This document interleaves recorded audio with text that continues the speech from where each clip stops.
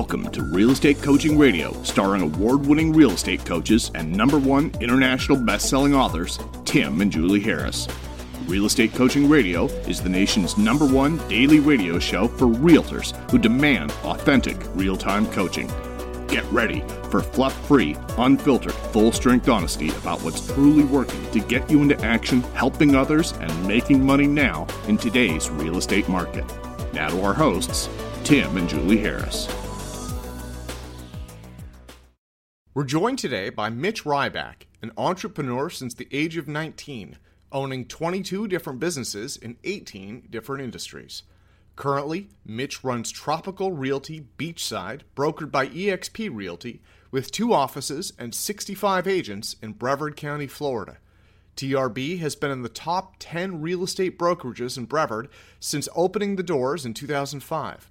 Tropical Realty averages 700 transactions a year.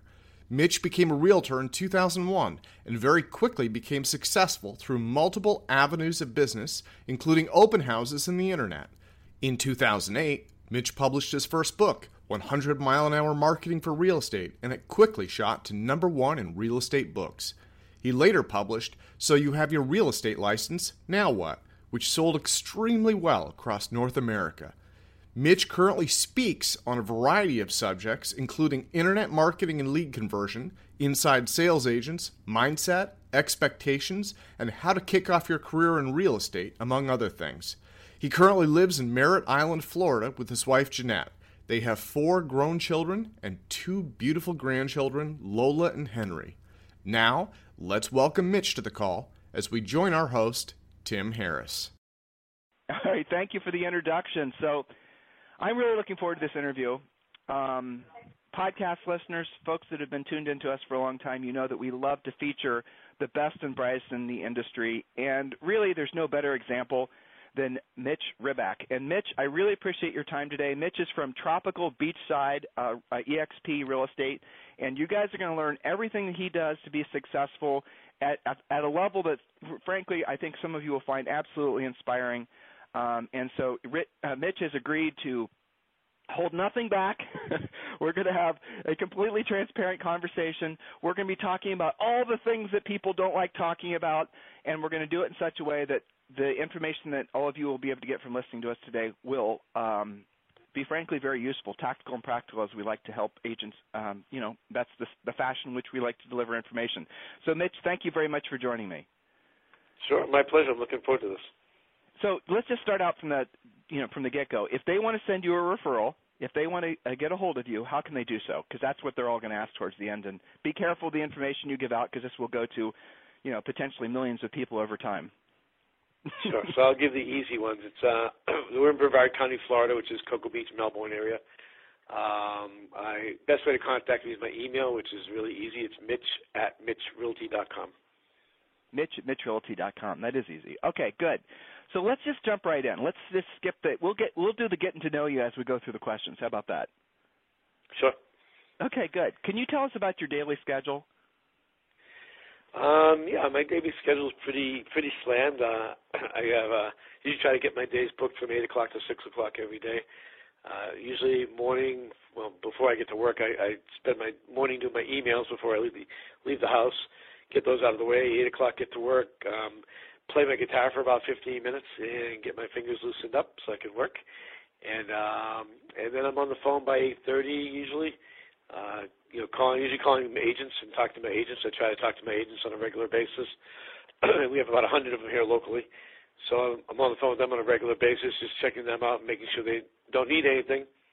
Then I spend more time on the phone with my assistant, going over what we have for deals going on.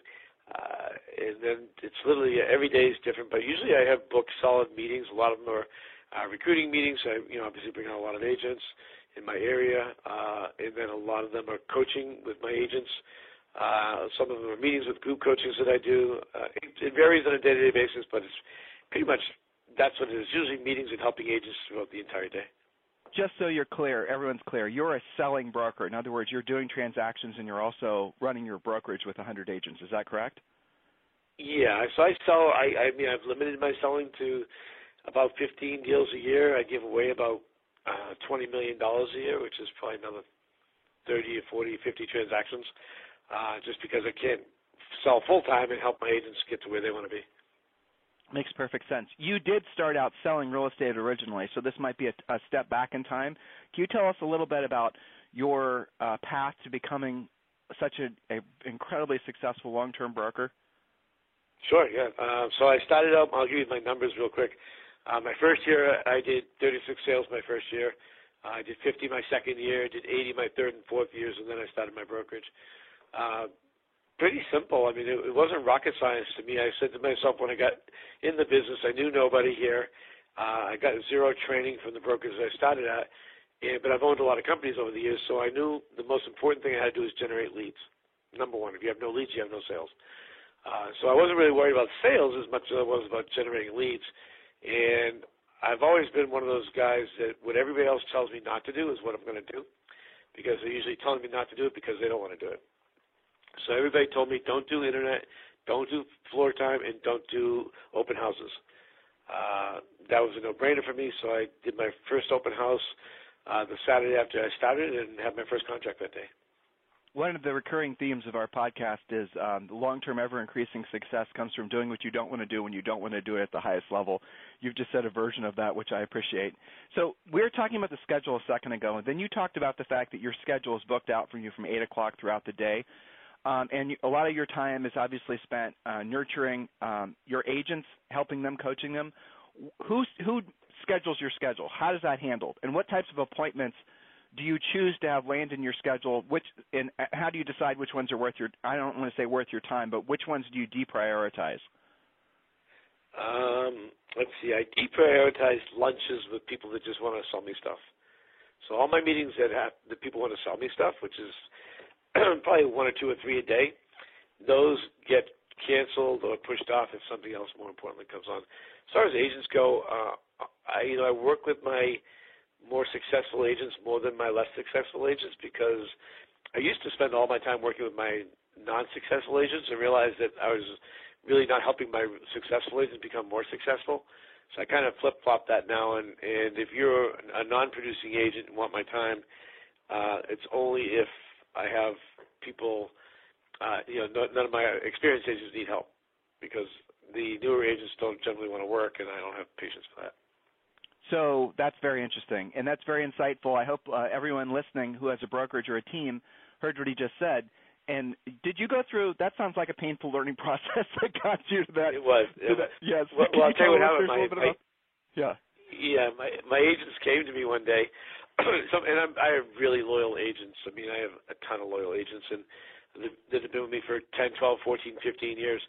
And when I was, I had the real estate school, I was bringing on all these new agents, and we were spending all of my resources. I had 5 employees that were geared just toward new agents, and I didn't do anything for my experienced agents. So a few of them came to me, they're all my friends, and they said, look, we get what you're trying to do with building your company, but we need you to take us to the next level. And that was a big aha moment for me. I could sit here with my 34 of my 115 agents at the time who generate all my sales for me, 92% of them, and I can make them better, or I can spend all the time with these other 70 agents that may or may not make it and probably not going to work hard enough to do it. So that was the big that I was going to lose my top agents if I didn't put more effort into them instead of the effort I was putting into the new agents. So if you had to drill down on the 3, maybe this word's too general, but it's the one that popped in my head, characteristics between, say, an agent who you intuitively know has got what it takes. You just have got the experience, this person's going to go to the next level, has the potential to, I'm going to double down, I'm going to invest in that person, versus someone who is just kind of waffling through, because there is a difference. I know there's a difference. What would 3 characteristics be in your mind? So the first thing I did it based on the way when I met somebody, my first impressions. So I walk out into the lobby to meet one of a new agent coming, and whether it be brand new or experienced, it didn't matter to me. Because I didn't necessarily care if they're productive. It's just if I felt if I could make them successful. If they're too productive and had an attitude, I didn't want them anyways. So people would come in my thing, and the first thing I noticed is if they're smiling or not. And the second thing I noticed is how they're dressed. If they're not dressed professionally, I didn't even give them an interview. I asked them to leave. I said, thank you for coming in, but you're not who we're looking for here. We're in Florida, so we have a lot of people that think they should come to interviews just in shorts and flip-flops. Don't understand that. I'm a Boston boy. We don't do that. If they're not smiling, that means that the consumer is going to see them like that too. So first impressions from the consumer is like that. And then the third characteristic is work ethic, but you can't know that characteristic until you work with them. So that's the tricky one on hiring that I found. So the other two are huge, because if they weren't smiling and they weren't dressed properly, I generally didn't hire them. Now, I would give a person a few minutes within our conversation to smile, but if I couldn't get a smile, if they didn't have a personality, they can't make stupid jokes like I can, they're gonna struggle in this business, and I want people that don't struggle. What does work ethic mean? That's something that's really, there's a big general term too, right? So what do you mean by work ethic? So I'll put this in a way that's easy for everybody to understand. If I worked a 40-hour-a-week job, I'd work 40 hours a week to get my job done. When you're self-employed, you do whatever it takes to get done. So that means sometimes I'm going to work. Well, I'm not every week because I work ridiculous hours, but some weeks I might only work 60 hours a week, and then other weeks when I'm really busy, I might have to work 80 or 100 hours a week. And so whatever it takes to get the job done. So work ethic means doing what it takes. So if you're a new agent and you have no business going on, then you shouldn't be sitting at your house doing nothing. You should be out meeting builders. You should be out doing open houses. You can do an open house every single day of the week. Why wouldn't you? So that's what I mean by work ethic. People that are hungry, that want to be successful. There's a lot of people that want to be realtors that will never be successful. They think it's a social event. They think it's easy. We all know, anybody listening to this knows that being a successful realtor is a lot of work. So I've never jived with the whole idea that only 90%, it's, the 90-10 rule, and sometimes people say the 95-5 rule. And fundamentally, I know that's true. Statistically, that's true. But still, it's hard to accept the fact that there's so many people out there that aren't going to be successful. Is that something you're working on too, just accepting that, or do you just try to see a diamond in the rough and help those people? What's your approach to that? Maybe I'm asking you to coach me right now. Yes, okay. So, no problem. I won't even charge you my $2,000 an hour I charge. No problem. No, so I mean, I can feel it these days when I'm meeting people, but I've met people that are diamonds in the rough that I knew I could help. It really depends on your model. We have our lead system, so our lead system is a lot of phone work. So if they don't have a good voice or a happy voice, then they wouldn't fit into our lead system. Again, I think confidence is 90% of our business. There's no reason why anybody in this business isn't making a good living. I don't understand why it's 95-5, but it is. But I think anybody can do well in this business as long as you have the right guidance, the right systems, and the right work ethic. Okay, I'm sure many of you at this point are somewhat curious about EXP. It's something that seems to be on everyone's mind. EXP is obviously one of the fastest-growing real estate brokerages in the history of real estate. I'm going to save you the effort of having to do a lot of Googling and a lot of research. We've prepared a video for you. All you have to do is text the word EXP, that's it. Just text the word EXP to 31996. Go ahead and do that now. Text the word EXP. Well, is that a word or are those letters? I think they're letters. Just text the letters EXP to 31996. And you're going to be sent a link, and you can watch a quick 7-minute video that EXP has provided so that you can get all your questions answered about EXP and take your, decide if you want to pursue the opportunity any further. I have to say, in all of our years in real estate, EXP is probably the thing that is going to be the biggest, I think, change agent, if you want to call it that, for real estate agents. There's a lot of talk about technology companies, a lot of talk about different CRMs and lead generators and all this Mickey Mouse, but nothing that I've seen, Julie and I have seen in the past couple decades will have as much impact in a positive way on agents' ability to actually accumulate real wealth more so than EXP. It's just a fantastic business model. Seriously consider texting the word EXP to 31996. And guys, we're talking about sort of the rule that 90% of the people won't succeed, 10% will, or 95-5, however you want to say it. It's different things in real estate. And unfortunately, that statistic is almost always proven to be true. Now, you just said something. I think this really gets at the essence of it, by the way. You said phone work. That's something that, and I don't even want to drill down on it because it's one of my soapbox issues. If you can't pick up the phone and you can't communicate and you think you're going to be able to get through life just basically by Instagramming and liking pages, buena suerte. Good luck with that. So when you say phone work, tell us what you mean by that. All right, so I don't know how much you know about my lead conversion background, but that's what I'm known for in the country is lead conversion. And so right now the problem we have in our business is everybody's trying to sell realtors fake stuff. For instance, I'll give you an example, texting, which everyone wants to text now. So if you get a new lead in, say you get a new lead in on your website today, you just text them, you will get about a 25 to 30% contact rate. But if you call that lead 4 times, you get about a 65 to 70% contact rate. So everybody's going to the simple stuff, the easy stuff, because nobody wants to work hard. But there's nothing that beats good old-fashioned phone calls, whether it's calling past customers, open houses. I mean, I spend if I did open houses Saturday and Sunday, my entire Monday was calling my open house leads, which is why my first year I sold 28 homes out of my 36 from open houses. So not difficult, but you got to pick up the phone. If you text or email, that's chicken marketing. It doesn't work. It's nice. It's easy. You can do a lot more, but it doesn't really work. And I agree with everything you just said. I could not agree with it anymore. And so, but here's the thing that's interesting. There has been a shift in the last 10 years, and I can tell that this is a soapbox of yours too. I heard your voice change ever so slightly. There's been this shift. There's been this shift to passive lead generation, and all these goofball companies have basically piled into the real estate industry, trying to fool agents into thinking there's a magic button that doesn't include picking up the phone, being proactive, knowing what to say and how to say it, knowing how to pre-qualify people. So what I think I'm hearing you say is if you sense an agent is going to take a passive approach, they're not for you. Is that correct? Exactly.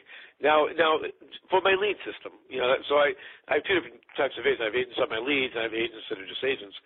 If I think if they're experienced and they're good people, and I know that I know pretty much everybody here, they have a good reputation, and they're going to work, and they don't cost me any money per se, go at it. I don't care. But if I'm going to put them on my lead system and spend $500 to $1,000 a month on them to generate leads for them, they've got to fit into my mold, or it's not going to happen. Yeah, I agree completely. And so what about when you have a millennial that pops up in your doorstep and they insist that nobody wants to be called anymore? They insist that people don't like being bothered because they don't like being bothered because all their friends SMS, because all their friends communicate digitally. When those folks do you even bother with the arm wrestle trying to convince them to pick up the phone? I tell them when they get off their video games, we can have a real conversation about success. No, I don't. Honestly, if someone starts going after that with me, and again, if they're brand new, I'm not wasting my time. I hope listeners, you were listening to what Mitch said about the statistics, and there's a lot of interesting statistics that people really don't talk about. The others that are really fascinating to me is all the long-term lead follow-up systems that agents they have to be pouring tens of millions of dollars into, and all of them have proven to be virtually worthless as far as doing. The lead follow-up systems where you guys think you can grab a lead, never talk to them, dump them into a system where they're going to be getting these nice, cleverly written emails by somebody else, dump new listing information. You think those people are going to pop back up, and somehow that's how you're going to build your real estate business. It doesn't work that way, guys. It never has. If you're not willing to do the real work, you're just going to struggle needlessly. And that's really the end of it. To have effective conversations, Mitch, with people, to learn what to say and how to say it, it's actually really shockingly easy because for buyers, it's the same conversation over and over again. There's like 5 or 6 things. For sellers, it's like maybe 12 different conversations over and over again. Can you give an example of like an agent who maybe showed up on your radar, who maybe in your brokerage, who just was so mired in the idea that real estate had to be this overly complicated, system upon system, and then you showed them how to actually sell? Can you share with us a before and after story? Yeah, I'll give you a really good example. So one of my good friends, Ned, is one of my agents. Ned and I played in a rock band when he was 14 and I was 15. He's been with me since 2004, so it's about 14 years. And so when Ned got in the business, Ned is very, very anal, right? And I'm so ADD, it's disgusting. And so when Ned got in the business, he didn't sell a house for 6 months because he was learning real estate. And then everything he learned was terrible. And then he had this belief that every customer he had to give 1,000,000%, which is fine. I 100% agree with that, but you have to pick and choose your customers. So, in our area here back then, you could buy a house for 50, 60, 70, 80 grand. And not now, but back then. So he's concentrating on all these low-end buyers. So on the internet leads, you get a lot of low-end buyers. That's just the way it works. And instead of referring them out to other agents, to brand new agents or whatever, he would work with them. And he'd overanalyze every single deal. And when you overanalyze everything, you can't accomplish anything. And eventually I sat down with him one day because I love him. He's like a brother to me. I said, your family is going to be broke really soon. And he's doing, by the way, 30 transactions making 30 grand, right? I'm like, Ned, it's so much easier to do a $300,000 sale than a $50,000 sale. And I showed him that. Once he kind of had that aha moment, that it's the same amount of work, actually it's a lot less work to do a $300,000 than a $80,000, $50,000 house. He changed his ways, and now he does. He's probably doing about $6 million a year now. With our average sale, his $220, so about 25 to 30 transactions. So a lot less headaches. He still has his hair, so he's doing good. So that's a good example of overanalyzing stuff. And he still had his hair. That was a good joke. So you just described Ned as being your classic introvert. They're getting ready to get started, wants to study everything first. That's something else that plagues the typical agent. I'm sure you see that a lot. They want to read more. They want to join more Facebook groups. They want to go to more conferences. They want to blah, blah, blah. It just never ends. Yep. So getting ready to get ready. Getting ready to get started, just never actually do anything or get anything done. Oh, and then you're going to work on your systems, and then you're going to work on your logo, and then you're going to get ready for a whole bunch of other stuff that you're never actually going to do. So when you're describing Ned, he was a classic introvert that needed you to help him go to the next level. Do you have, and there's a lot of conversations in real estate that you have to be an extrovert to be successful in real estate. Has that been your experience? I mean, it helps. It definitely helps. But you don't have to be. I mean, I've got agents that I have that are not extroverted that have done extremely well over the years because they're sincere. So, I've been in sales my whole life. I've owned 22 companies in 38 years. And one thing that's been constant since day one, it's not what you tell your people, it's how you make them feel. So if you're not an extrovert like me and full of funny jokes and all that stuff, you can still survive. I mean, I'm going to do better because I'm more funny.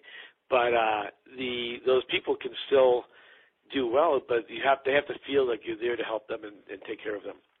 The problem I see with some people that are really introverted is they can't have a conversation. If you can't have a conversation outside of real estate, you're going to have trouble bonding with that person. So there's definitely an advantage to being an extrovert.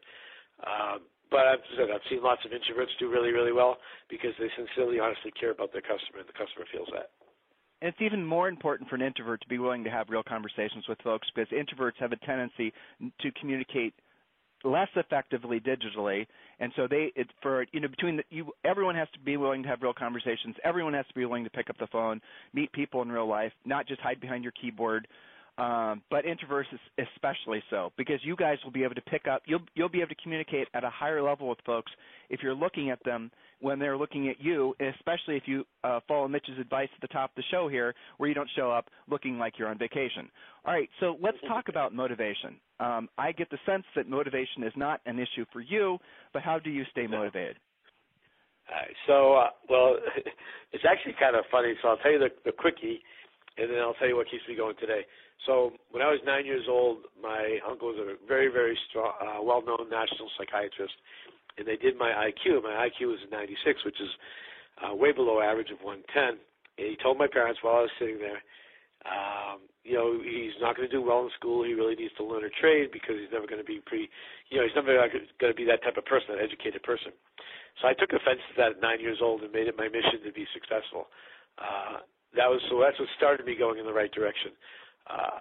I've also recently have a granddaughter who's 12 years old now, almost 13, who has a very rare disease. So for the last 12 years or so, I've been 100% motivated by making sure she's taking care of the rest of her life. So every time I get a little frustrated, I keep her picture on my phone. I just look at my phone on my screen there, and I see her, and she's smiling at me, and I'm like, there's my motivation. So when I talk to people about success, it's always about finding your why. And sometimes everybody's why is different. Like my why now versus when I was younger. My why when I was younger was a Maserati, right? My why now is my granddaughter. So as you grow up, if you have kids, that's your why. If you want to buy a bigger house for your family, that's your why. You have to dig for your why, and that's what you need to put right in front of your face. That's why my granddaughter's on my phone, because it's a tough job. We get beat up, and sometimes you need a little motivation to look at that. And I do tell people all the time, and I just had an agent come to me last week, a millennial, and he's like, I need motivation. I go, I can't motivate you. I can motivate you for a day. I might even get 48 hours out of it. But ultimately, I can't motivate. I go, what do you want to do? He goes, well, I really want to just play video games. I go, well, that's the problem. That's exactly what he said to me, by the way. Very funny. Well, I'll tell you something. It's kind of sad, but did you know playing video games is supposedly going to become an Olympic sport? I kid you not. That's crazy. I kid you not. I kid you not. It's seriously being considered for the next Olympic Summer Games. I couldn't believe it. I heard it. I had to research it, and it is true. So, you know what, Mitch? You and I just might be wrong at the end of the day, but we'll just keep that to ourselves for now. So, you know what it's like? I put this all to, when I was growing up, and I had a lot of friends that smoked a lot of pot and stuff like that. They never did anything with their lives. They never accomplished, and they're still smoking pot today, 40 years, 50 years later, and not accomplishing anything with their lives. And I liken video games to the same thing. Is they sit back, they do nothing, they sit in their house, they eat pizza, get fat, and watch video games. It's the same type of drug. It's just a drug that makes you not want to accomplish anything. It's terrible. And that's a lot of the reasons why a lot of people don't want legal marijuana, because it does seem like a sort of an institutionalized way to dumb down your populace and make them easier to rule, but I won't digress. So can you tell us a time when you lost momentum and weren't motivated, and what got you back on track? Or maybe for you, the better way to phrase that question is when you were not on track, how you got yourself back on track? So with real estate, I have been on track pretty much since the day I got in the business. I got in the business September 10, 2001. So obviously the next day we kind of stopped, and then the next day I figured out I had to make money. So right before real estate, I was the first online dating service, and we lost the company during the internet bubble. I lost a very large fortune. And so to get yourself motivated after losing the amount of money I lost and stuff was really challenging. But as an entrepreneur, a chronic entrepreneur, I just looked in the mirror and said, what's the story? I was 40 years old. I'm like, what do I do? And I said, well, let's pick my bootstraps up and figure it out. So, we all have bad moments. We all have bad times. I tell people I have bad minutes here and there. If you're able to compartmentalize that, then you can do that. But you also have to, sometimes you have to go to hire a coach. Sometimes you have to go to a seminar. Sometimes you need that rejuvenation to get you out of that funk. But ultimately, I've spent my entire life looking at my eyeballs in the mirror. And there's one thing I've learned about life is you can't lie to yourself if you're looking at yourself. And it's a really powerful tool that I use, and I've talked to a lot of people, because we all have those moments. We all have those times that we're just, life's tough. I remember when my dad died, and I lost my restaurant at the same time. It was the most horrible time of my life, but then I learned it was a blessing. So sometimes the things that are horrible today become blessings in your life in the future. So you just got to take a look at it and take account of yourself, look in the mirror, keep yourself accountable. And that's how I keep myself accountable, is looking in the mirror and talking to myself. And you just got to find that moment. And again, find the why if you can't find the why, if you don't know it.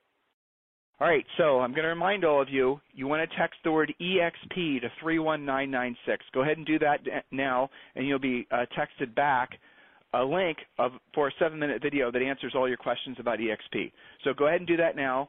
Text the word EXP to 31996. Takes 2 seconds, and we'll text you back with the video. You can just watch it and have all your questions answered.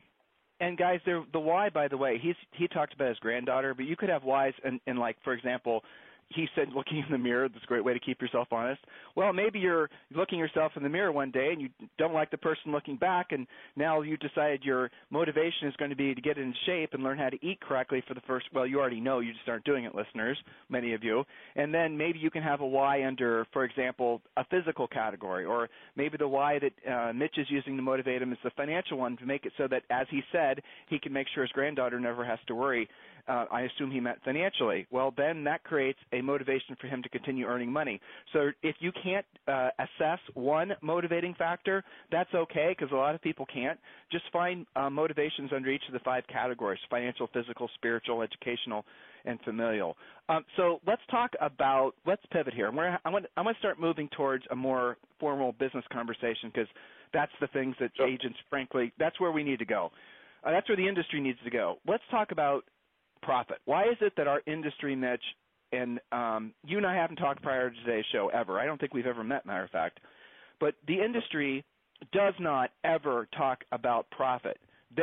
Teams never talk about profit. Brokerages, oh my gosh, other than just Steve Murray from Real Trends, never talks about profit. Why? Because they're embarrassed by the lack of profit. Yeah, pretty much. No, I mean, I can tell you. So with 115 agents, very successful volume. 700 transactions a year, $4.5 million in gross revenue. We would profit about $150,000 to $200,000. Okay, so I want listeners to hear what he just said.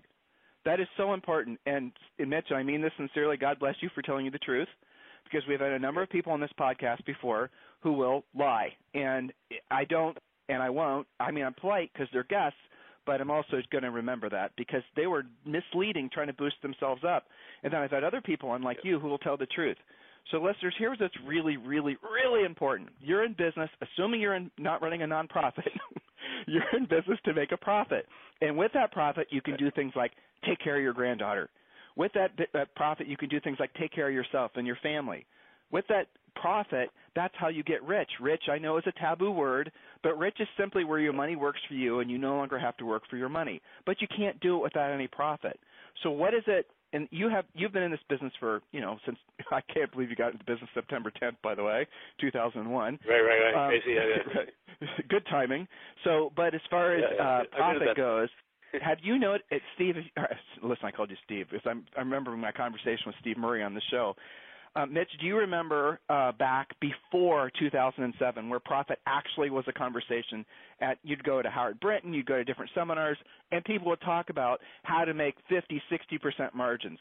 And as soon as the recession, 06, 07, 08, and as soon as people started scaling these teams and buying leads, the profit conversation is about as taboo could possibly be. What happened in our industry? There's a couple things that happened. So first of all, like when I first started my team, everybody was on a 50% split, right? Kept my overhead low, made nice profit. And as the market got stronger in 04 and 05, now everybody comes out to your agents, well, we're going to give them a 90% split, blah, blah, blah. And so that affects your profit line, obviously. You start paying your high producers higher splits. As a team leader and a broker, I will be totally honest, I hired my agents based on mediocrity. I did not hire agents that were high profit, because high volume, because high volume wanted a really high split, and it usually cost me most of my time emotionally, and I didn't want to deal with that. So, that was the shift, and we're seeing that today. I mean, today you have brokers out there, 100% models big in this type of market will fall down completely when the market changes again. So everything goes up and down based on the market. The worse the market is, the better the splits out for the broker or the team leader. So that's why I think it is. But also the cost to run a business, right? At least in the old school business mindset, I'll give you an example. When I had 115 agents, my overhead was $100,000 a month, right? So $100,000 a month. That was including my internet stuff. That was including my 3 offices I had at the time. My 7 or 8 employees I had at the time. My $3,000 or $4,000 a month paycheck I took. So your expenses are really high, and it's really hard once you start providing all these services, because you got to compete with everybody else out there to keep your overhead low. It's just almost impossible. So that's the reason why nobody makes profits. I was in New Jersey with a company the other day that I'm consulting with, and they I'm not going to give you their numbers, but they're working on a 2% profit margin. Yep, I've had plenty of those conversations too, and they honestly break my heart. And the problem is ultimately is these brokers, a lot of them, and this is a great time for us to pivot, by the way, the brokers have backed themselves into a corner where they're reliant on the, let's be honest, not impressive paycheck that they're getting out of these businesses, considering how much money that the business is generating in terms of just gross revenue. But they don't really have any other choice. I mean, someone can make. You were making $5 million, making hundreds of thousands of dollars. I mean, people. I've talked with people, and so have you, Mitch. I'm sure you have, who have these brokerages that everyone's heard of, these big fancy names, and everyone. Oh, you sell bazillions of dollars, and then you talk to them, and they have 3 mortgages on their house. All their cars are leased. They have no money saved. They are living in absolute fear of the changing market because if production slows down. They have such high fixed overhead because of their physical locations and their fancy marble floors. And I am absolutely, we coached people through this last market crash, and so have you. And I'm honestly terrified by all the people that weren't in the business during previous corrections, the experience that they're going to have if they don't take action immediately and really see the light that the current business models that they're following. Guys, you cannot survive on a 1 or 2% margin unless you're making like $1 billion in actual commissions per year, not just volume of homes that you sold. All right, so I'm going to get off my soapbox because this is about you. So here's the thing. Here's another thing was surprising about you. Not surprising, but I was actually kind of impressed, to be honest. You're kind of like a rebel entrepreneur. You've owned a bunch of businesses. You've been successful. You've got that spirit that I know the listeners can feel. You switched EXP. You switched your brokerage. You gave up some autonomy, which is somebody like you have to live and breathe not having people tell you what to do and how you do it, and yet you switched EXP. Can you tell us why? Yeah, I'll try to do this as briefly as I can because it's kind of a cool story. So in November 2016, I went to sell my company, which is what you do when you're an entrepreneur. You build and sell, or you build and go out of business, one of those two. And I always tell people I've made millions and millions of dollars. I just lost a little bit more. So November 2016, I have 115 agents. Century 21 offers me $3 million for the company, which is a little lower than I wanted, but I was okay with that since we're only making $200,000 a year profit, right? And so we get down to the final negotiation, and they want me to sign an agreement that I'll work in the office for 40 hours a week for the next 3 years. So at the time, when I just closed, I owned InsideSalesAgents.com, which is my call center that we had. So I was working there 40, 50 hours a week. I couldn't do that even if I wanted to. But then the real kicker was, because I could have figured that one out, the real kicker was my final payment. So you get a little up front, little your second year, and your final payment in your third year. The final payment was predicated on how many of my original 115 I retained. So if 50% of those agents decided to leave, then I get a $1.5 million instead of $3 million. And honestly, $1.5 million after taxes and stuff is, paying my few little small partners I have, is about $700,000, and that doesn't even pay for my wife's shoes every year. So it doesn't work. So I looked at EXP for about a year and a half at that point because I loved the model. But there was a couple of things in the way. My ego, big broker here, 700 transactions a year, well-known. I was president of the board a couple of years ago. All that garbage that we feed ourselves to make ourselves feel taller than the 5'6" that I am. I went and met Jason Gessing up in New York for the Inman conference. He was the CEO at the time. And I said, my biggest thing is my brand. We've been Tropical Realty Beachside now for 14 years, 13 years at the time, and I'm not prepared to give that up. He said, you don't have to. He goes, just be Tropical Realty Beachside, brokered by EXP. So that made it all make sense to me, and financially it was still tougher for me, but here was the kicker. When I came back from that conference, I looked around at my agents, and I said to myself, I said, what were they getting if I sold the company? And I love my agents. They're family to me. I said, what were they going to get if I sold the company? And the reality is they're going to get me begging them to stay, so I got my full payout. With EXP, now I give them the opportunity to do whatever they want. And it's been an amazing journey. We switched with 40 agents. We got rid of a lot of agents between then and when we switched over. We switched over with 40 agents. We've only lost 2 in the last, 16, 17 months now. And we now have 350 agents in 21 states. So there's so many ways we could go with what you just said. I think the important thing is that because I've been we're setting up a bunch of interviews, right? And just that you're part of an interview series. This is going to be part of a stand-aside interview series aside from our normal podcast, Real Estate Coaching Radio. And I have been hearing this constantly from independent brokerages, even people that own franchises who have franchise agreements that are starting to round the bend, that they want to know more about EXP. And the reason they want to know more about EXP, and the reason that they're done just doing the traditional model, which is what you previously did, is because they're not making any money and they're terrified of the changing market, as they all should be. EXP has created something that when I first came across it 4 or 5 years ago, and it didn't really resonate with me, and I'm sure you heard or had them approach you as well. But there's something about the model that has proven. Just look at the beginning of this year. They're growing so fast. That brokerage is growing so fast. It's now the 5th largest, as of this recording. It's now the 5th largest brokerage in the world. That's incredible to me. And really what got me, what convinced me that this model was going to be something that was going to be the leading edge of brokerages going forward, and you said it, Mitch, was what it does for agents. Because ultimately, this industry is about agents. It's not about fancy brands or fancy brokerages or tech companies or all the other goofy things that, many of you guys think it is. It's about you. It's about individual agents.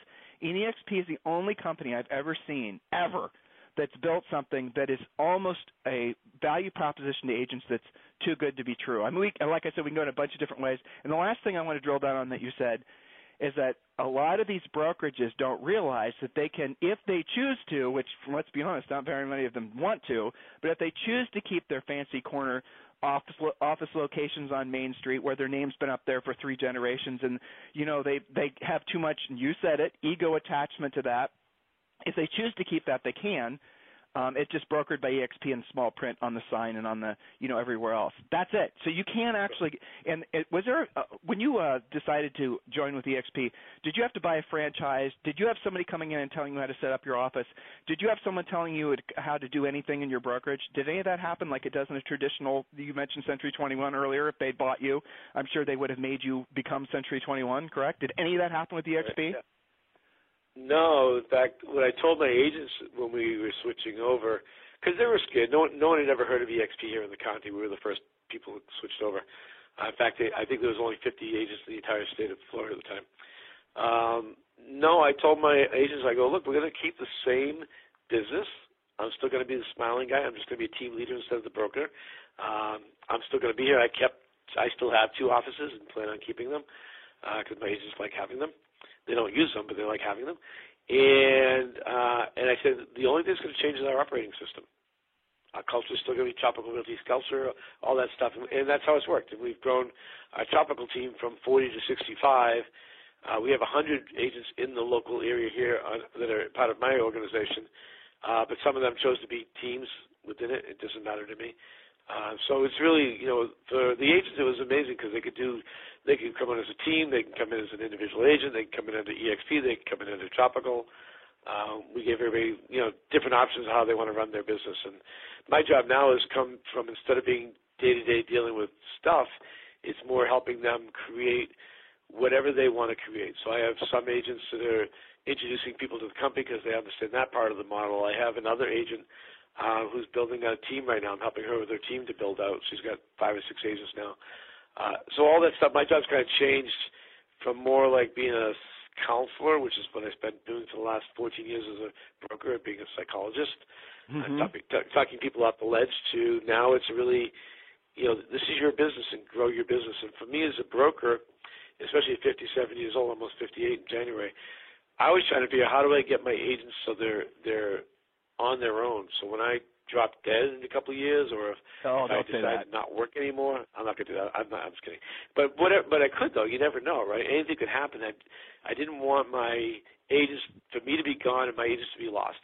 I wanted to teach them. So my goal over the next few years before I retire at 60 years old is to teach them how to be autonomous away from me, which is quite opposite of how I've run my brokerages my whole life, because my brokerage is all about them being attached to me, so they would never leave.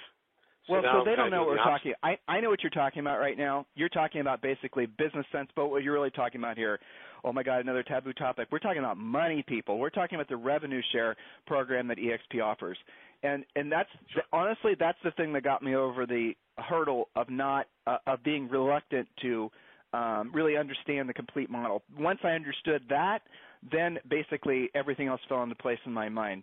Because the two biggest well, there's many problems that agents have, but one of the biggest problems is they don't save money, and now I think Mitch and I have, touched on it. It's because there's not a lot of profit left in the business the way it's being done nowadays. Used to be there was a lot of profit, not a lot of profit now. And so agents and brokerages aren't saving money. Most people in this business are maybe a month or two away from basically being completely financially on their backs. They don't save for retirement. They have no passive income. They have no sense of financial security.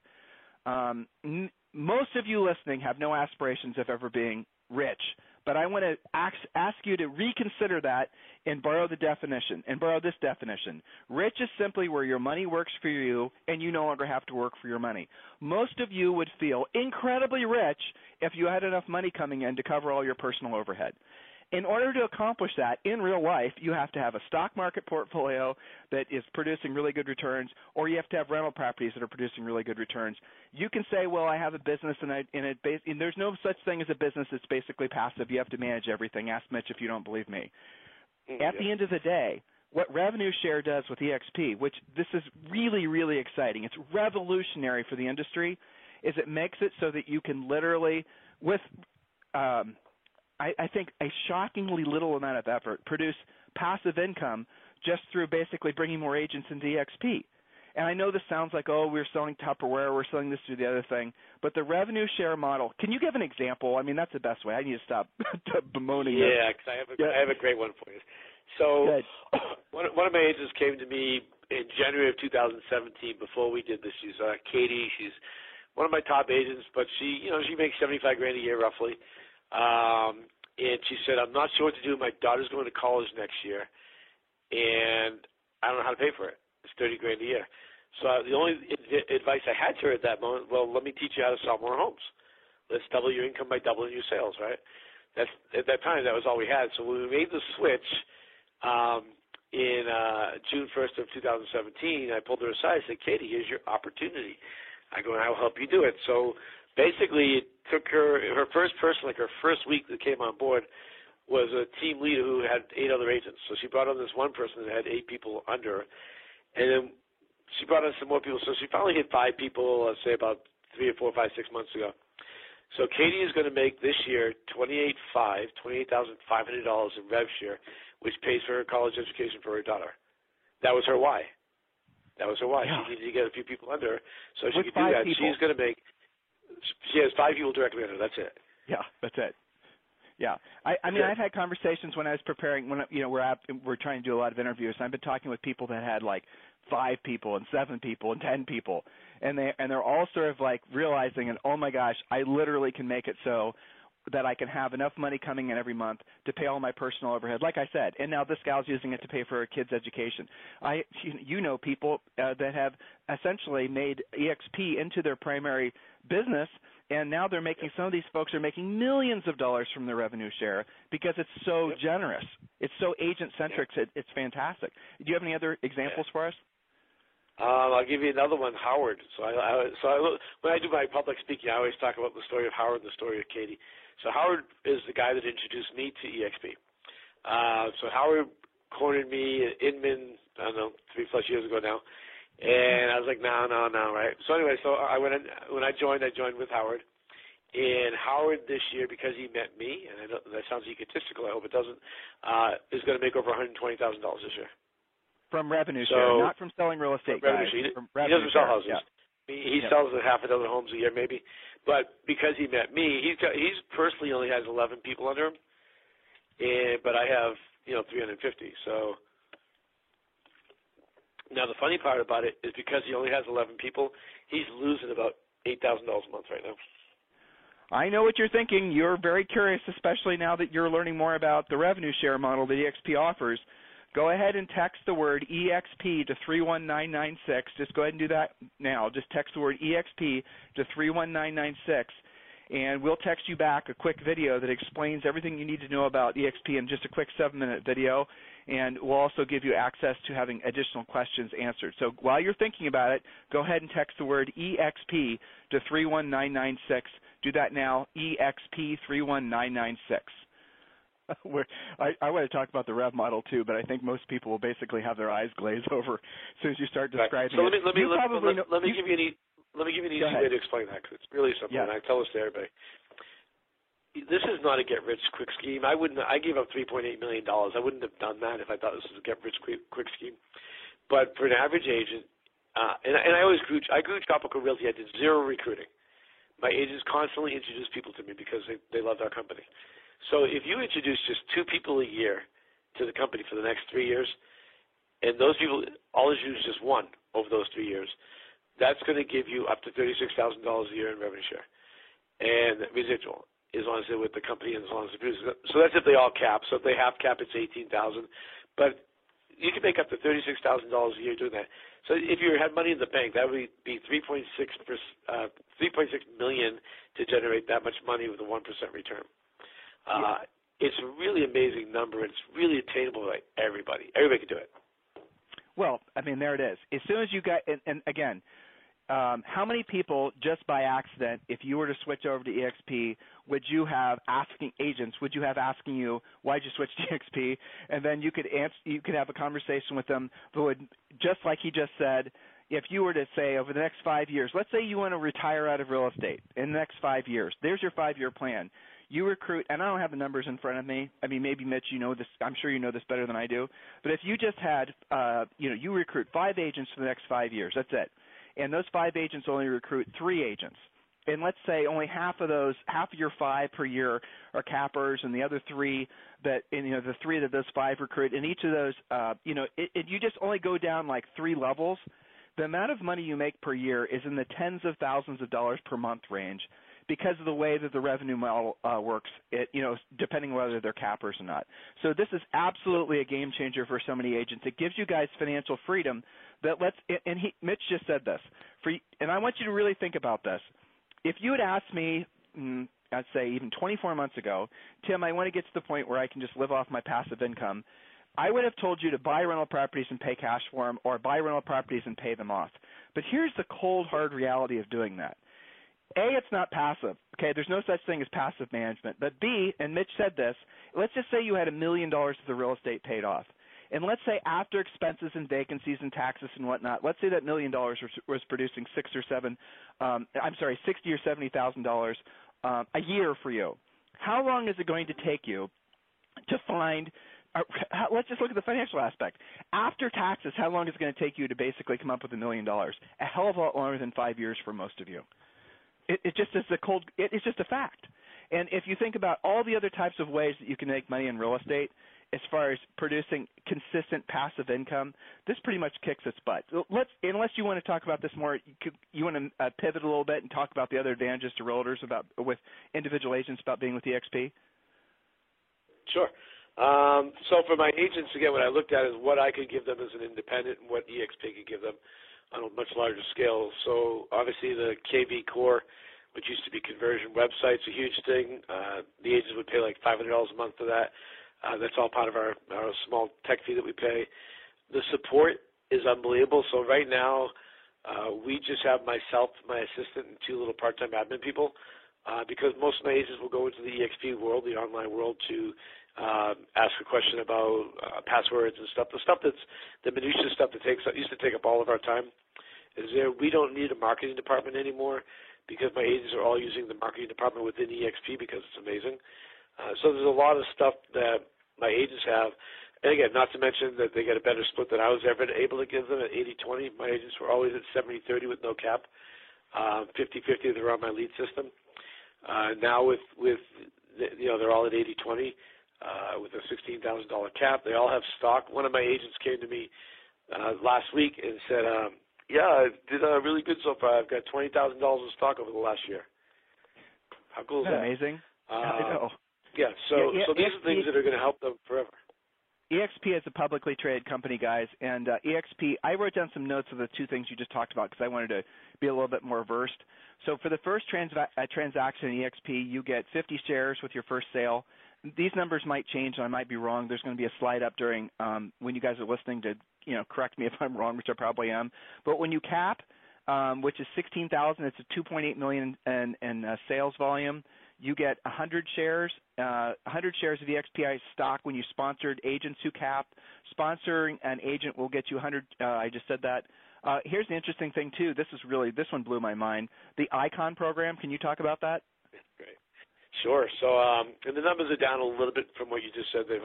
We hit the last threshold, so I think it's 50, 75, and 75 versus 50, 100, thanks. 100.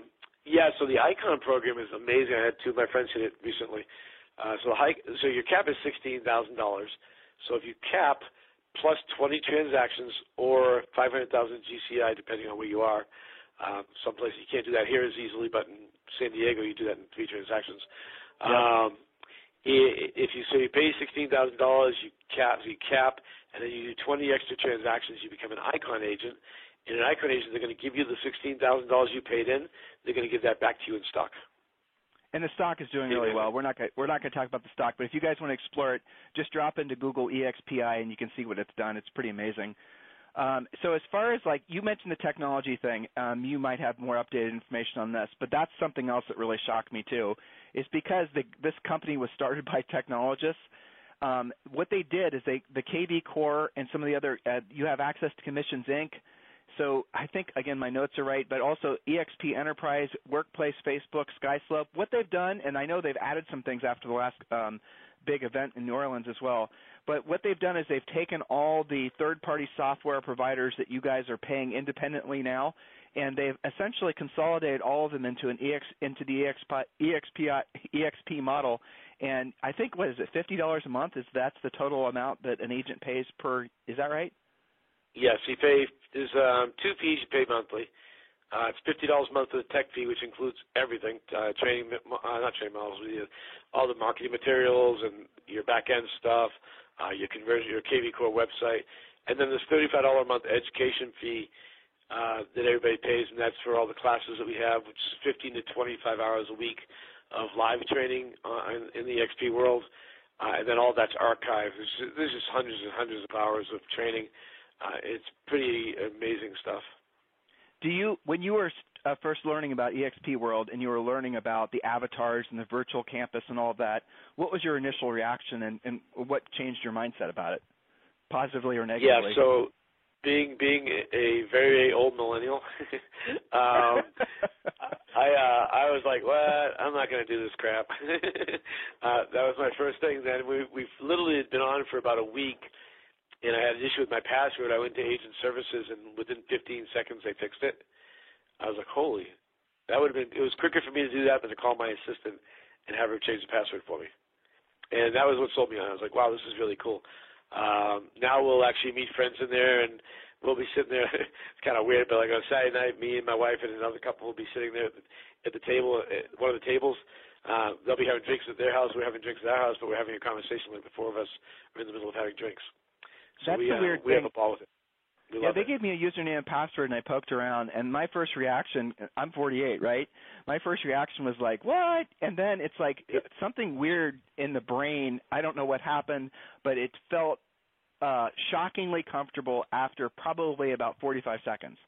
And then it was like, you're just it's I guess when you see the other avatars communicating back with you, and they're humans that are someplace that are, you're having these real conversations. It's just strange how effective it is.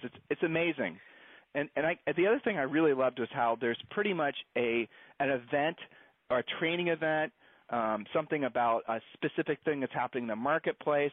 You can go to the virtual campus anytime, and you can find something going on that's going to be beneficial to your real estate. If you want to learn how to, it doesn't matter. Short sales, if you want to learn how to do, list high-end luxury real estate, if you want to learn more about, it doesn't matter. It's all there, and you can kind of chime into it anytime. And, you're conversing. You just have to experience it, listeners.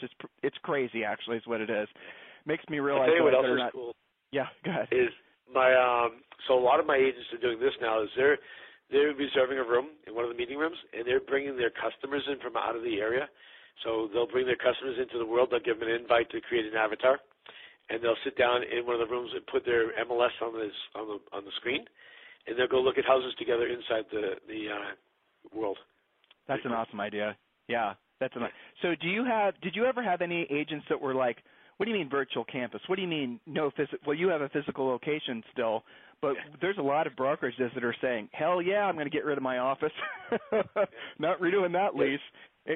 So was there a reluctance, or have you experienced any people that are a little apprehensive about the whole concept of not having a physical location? Sure, yeah. And keep in mind, I'm in 21 states, so I have people all over the place.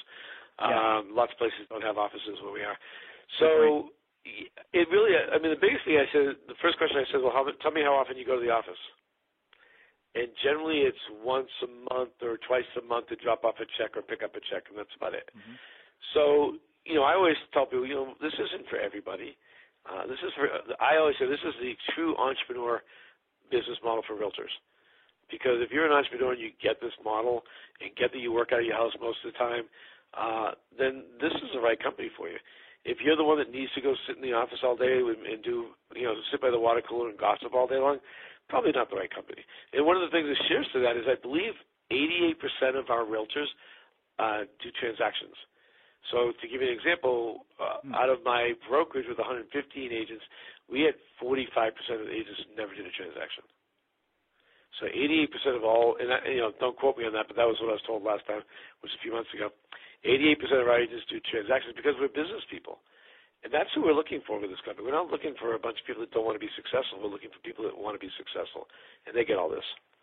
The other thing that's really shocked me is there's I don't know how to say it without just using my own words. I'm trying to use a little bit less, be a little bit less direct. It's difficult for me. But there's like no ego. When you're around EXP people, there's this collaborative. You said entrepreneurial. I like that, but there's this collaborative sense of community where people are going out of their way. Well, when I was lining up these interviews for this series that we're doing, and I was just getting to know all of you guys, I'm just shocked how I have actually never had an experience like it, to be honest with you. Maybe church. I guess that would be the only thing where I've ever experienced that sort of innate sense of community is in church. Other than that, I've never experienced it before. And I don't know what the heck is happening, how they're brewing that as far as the culture goes. But, man, they're attracting some – and maybe people go in there with big egos because their previous incarnations as real estate agents, they're all puffed up, because of their awards and their plaques and all the rest of it. But then they go to EXP and it's almost like, oh, my gosh, these people they're trying to help me build my business, but not just that. They're helping me to create financial independence for myself. It's potentially generational. I mean, it's a rule changer for the industry. Do you have any thoughts on that? Yeah, I mean, it's. I'll tell you, for me, I'll give you an example. So I got a call 2 weeks ago from a guy who's under another guy, Gene Frederick. You probably heard of Gene. Sure. And he said, Mitch, I know you're one of the biggest brokers. Well, at the time I was the biggest broker that switched over. He goes, what would it take for you to fly to New Jersey to meet a company with me? And I said, you pay my airfare and I'll go. He's like, really? I'm like, yeah. And that's the beauty of the company, because even though I got zero financial benefit from that, we all help each other. And that was what I found with this company to be my favorite thing. I mean, the collaboration is amazing. They're helping you, whether it be real estate, to do real estate, or helping people to introduce people to the company. Whatever you want to accomplish, there's people that help you that have already done that. They have the conversations in the world. I'm not sure, once a month, I think. And those are people that have become they're icon agents, and they sit there and share all their secrets. I've taught in the world before on internet lead generation, lead conversion. So the community shares like crazy, and that's, to me, it's one of the best parts of the company. Is the egos are gone. I mean, I don't have any ego. When I go to, we're just in New Orleans for the week, with the conference, and it was so awesome to see people that you've only known as avatars, or you've heard their names. It's cool, right?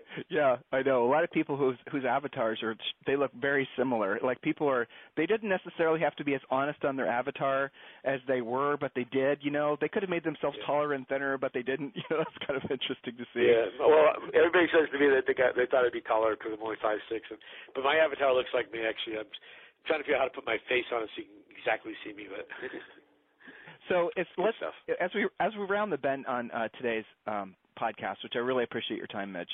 What were the 2 or 3 things that surprised you most? I mean, you have 350 people. You can talk about how that math works out if you choose to. It's your decision. But you have obviously you're financially independent. Obviously, you're doing very well. And obviously, it wasn't an easy path for you to go from, I can sell the Century 21, and on paper at least I can tell everyone I'm going to make $3 million, even though the behind the scenes, the way it actually works out never works out the way it seems. So you did not take a direct path to get to where you are. So what are the 2 or 3 things that surprised you most about becoming financially successful? Or do you even consider yourself financially successful? No, I'm not where I want to be yet. I'll be there by the end of next year. Keep in mind, up until 3 weeks ago, I had another company, so I only worked about 2 hours a week doing this. In 2 hours a week doing this, I was able to add another 310 agents to my organization. And so I'm not sure how to answer that, to be honest with you. It was just one of those things where it wasn't that difficult. I wake up every day and I have a purpose every day, and I know I need to talk to 1 or 2 people every day, and it just happens. Has your involvement with EXP, because I noticed your voice changed, has it changed your attitude about the industry after all your time in it? Has it kind of? I mean, Gene Frederick, we're lining him up for an interview, and I think what's his saying? Making real estate fun again. Is that what it feels like to you? Oh yeah, the reason why I was selling the company because I was sick of it. Because I spent my entire, we were known for brand new agents, and it was such an exhausting business to run. I mean, it was just as exhausting. It was definitely not worth what I was making. And no, I still see a lot of flaws in the industry, and that's why I'm involved in our local boards and all that stuff. But as far as having fun, this is the most fun I've had in real estate in the past 5 years. I'm having a ball because what changed is before I was trying to help people sell houses. Now I get to help people change their lives. It's a whole different animal. That's the thing I was trying to explain to the listeners a second ago when I was talking about the collaboration and the sense of community. Yeah. That's the prevailing vibe that people have. It's almost like people have discovered the fountain of youth for real estate in a way, and it feels like people have reconnected with not just the industry, but also with the reason they got into real estate to begin with.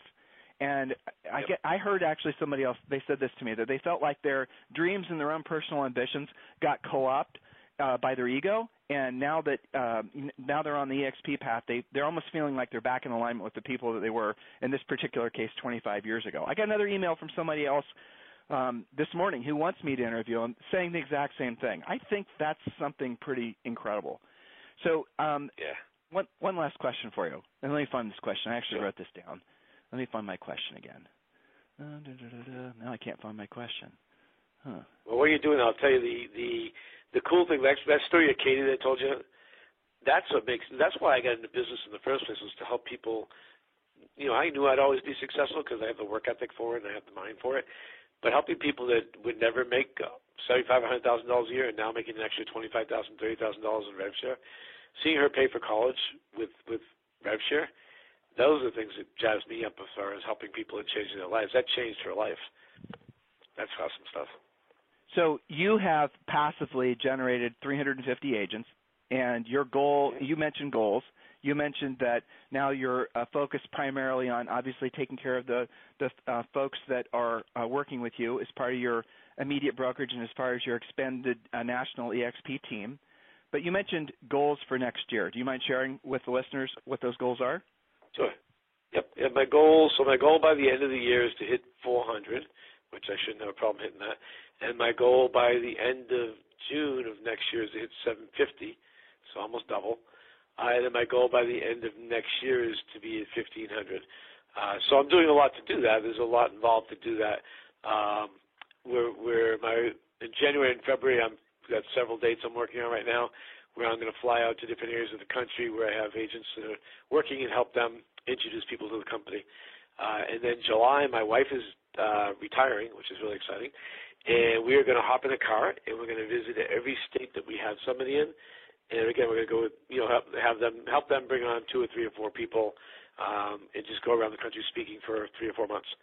You should do a podcast on that. I really should, yeah. You should. It's great. Good idea. We'll have to talk about that. But yeah, so I'm at the stage of my life where I'm trying to get a little more freedom, and I've literally cut down to 50 hours a week. I've never done that in my life. This is the first time I've ever worked less than 80 hours a week. So I'm going to ask you a tacky question. Sure. Okay. So at 1,500 agents, at 1,500 people that you're sponsoring, okay, I'm going to ask you 2 tacky questions. First of all, when you introduce somebody to EXP, do you have to sell them? Are you selling them Mary Kay? Are you having to twist their arms? Or is this a difficult process, number one? And number 2, when you have 1,500 agents, around about how much money is that going to mean to you per year? Sure. So the first question is, I don't twist anybody's arms. I share with them. If they get it, great. If they don't get it, I move on. I don't chase people. I'm not going to, just like I did it with my company. I don't beg people to join us. If they get it, that's what I'm looking for. I'm looking for people who are looking for us, if that makes sense. Mm-hmm. That's what I'm looking for. And I actually stole that from Rob Flick, who I was with the other day. It's just a great line because that's what I'm looking for. I'm looking for people that get it. And that's what I want. I don't really want to be sitting there with someone's complaining because, I don't really like the Facebook page. I don't really want to deal with that. I want to deal with people that are cool. I used to be cool at one point in my life, so I'm trying to bring it back. Then money-wise, so $1,500 is my minimum I can retire on, and that's about $80,000 to $100,000 a month, a little bit more. Okay, so listeners, and here's the way it's interesting again because I'm studying this so I can be better prepared for these interviews. Is that on average, and this is just your humble podcast host saying this, but it's around $1,000 after you get past 200 agents that you've recruited. It averages out to be about $1,000 per agent per year that you bring on. And I thought it was very fascinating what he said, and this is the other thing I've heard from everybody. He said we're looking for people who are looking for us. That falls in perfect alignment with what some of you guys have heard from our show before. When there's a lesson we learn, a teacher will arise. In other words, if you're not looking for it, you're not going to find it. And if you think back to the things that have been most significant that have happened in your lives, it's always been because you were looking for it. If someone could come up, this is the secret. This is what you've been looking for. This is going to solve all your problems. But if you're not in the place where you're going to be receptive to what that message is, it's going to get by you. And all of us have had those experiences where we're like, damn, I heard that 5 years ago. Why didn't I do something about it now? Well, it's because you weren't ready for it. And that's really, at the end of the day, that's the interesting thing that I find so attractive about this model is they don't try to sell anybody. It really is just basically if you're ready to be part of it, if there's a lesson you learn, a teacher will arise. And some of you listening right now, that's exactly where you are.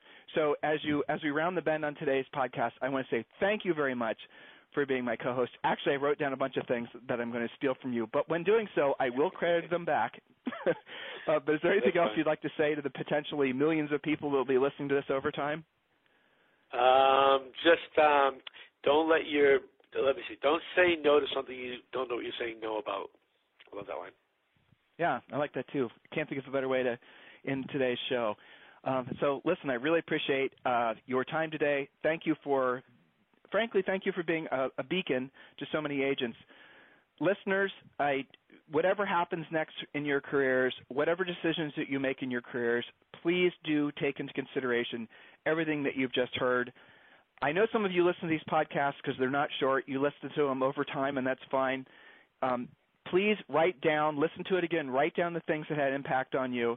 Write down the things that you heard that you found to be a little bit grating to you, and then ask yourself why. If there was anything, I can't think of anything that would have been, but if there's anything that Mitch or I said that was a little bit in conflict with your current belief structure, take that as an opportunity for you to maybe question your belief structure, because that's what this market is going to force all of us to do, whether we want it to or not. It's going to force us to face our beliefs about what it takes to be successful in this business, and frankly, maybe even beyond that, just like the last recession did. Not going to be as bad as it was in 2007, but it's certainly going to be an eye-opener for a lot of folks. So, Mitch, thank you very much for being my podcast co-host today. Sincerely appreciate it. My pleasure. Thanks so much for having me on board. This program has been a presentation by Tim and Julie Harris, Real Estate Coaching. For more information on our real estate coaching and training programs, visit our website at timandjulieharris.com. Remember to tune in weekdays at noon for upcoming shows, and until next time, thank you for listening to Real Estate Coaching Radio with Tim and Julie Harris. This podcast is a part of the C-Suite Radio Network. For more top business podcasts, visit c-suiteradio.com.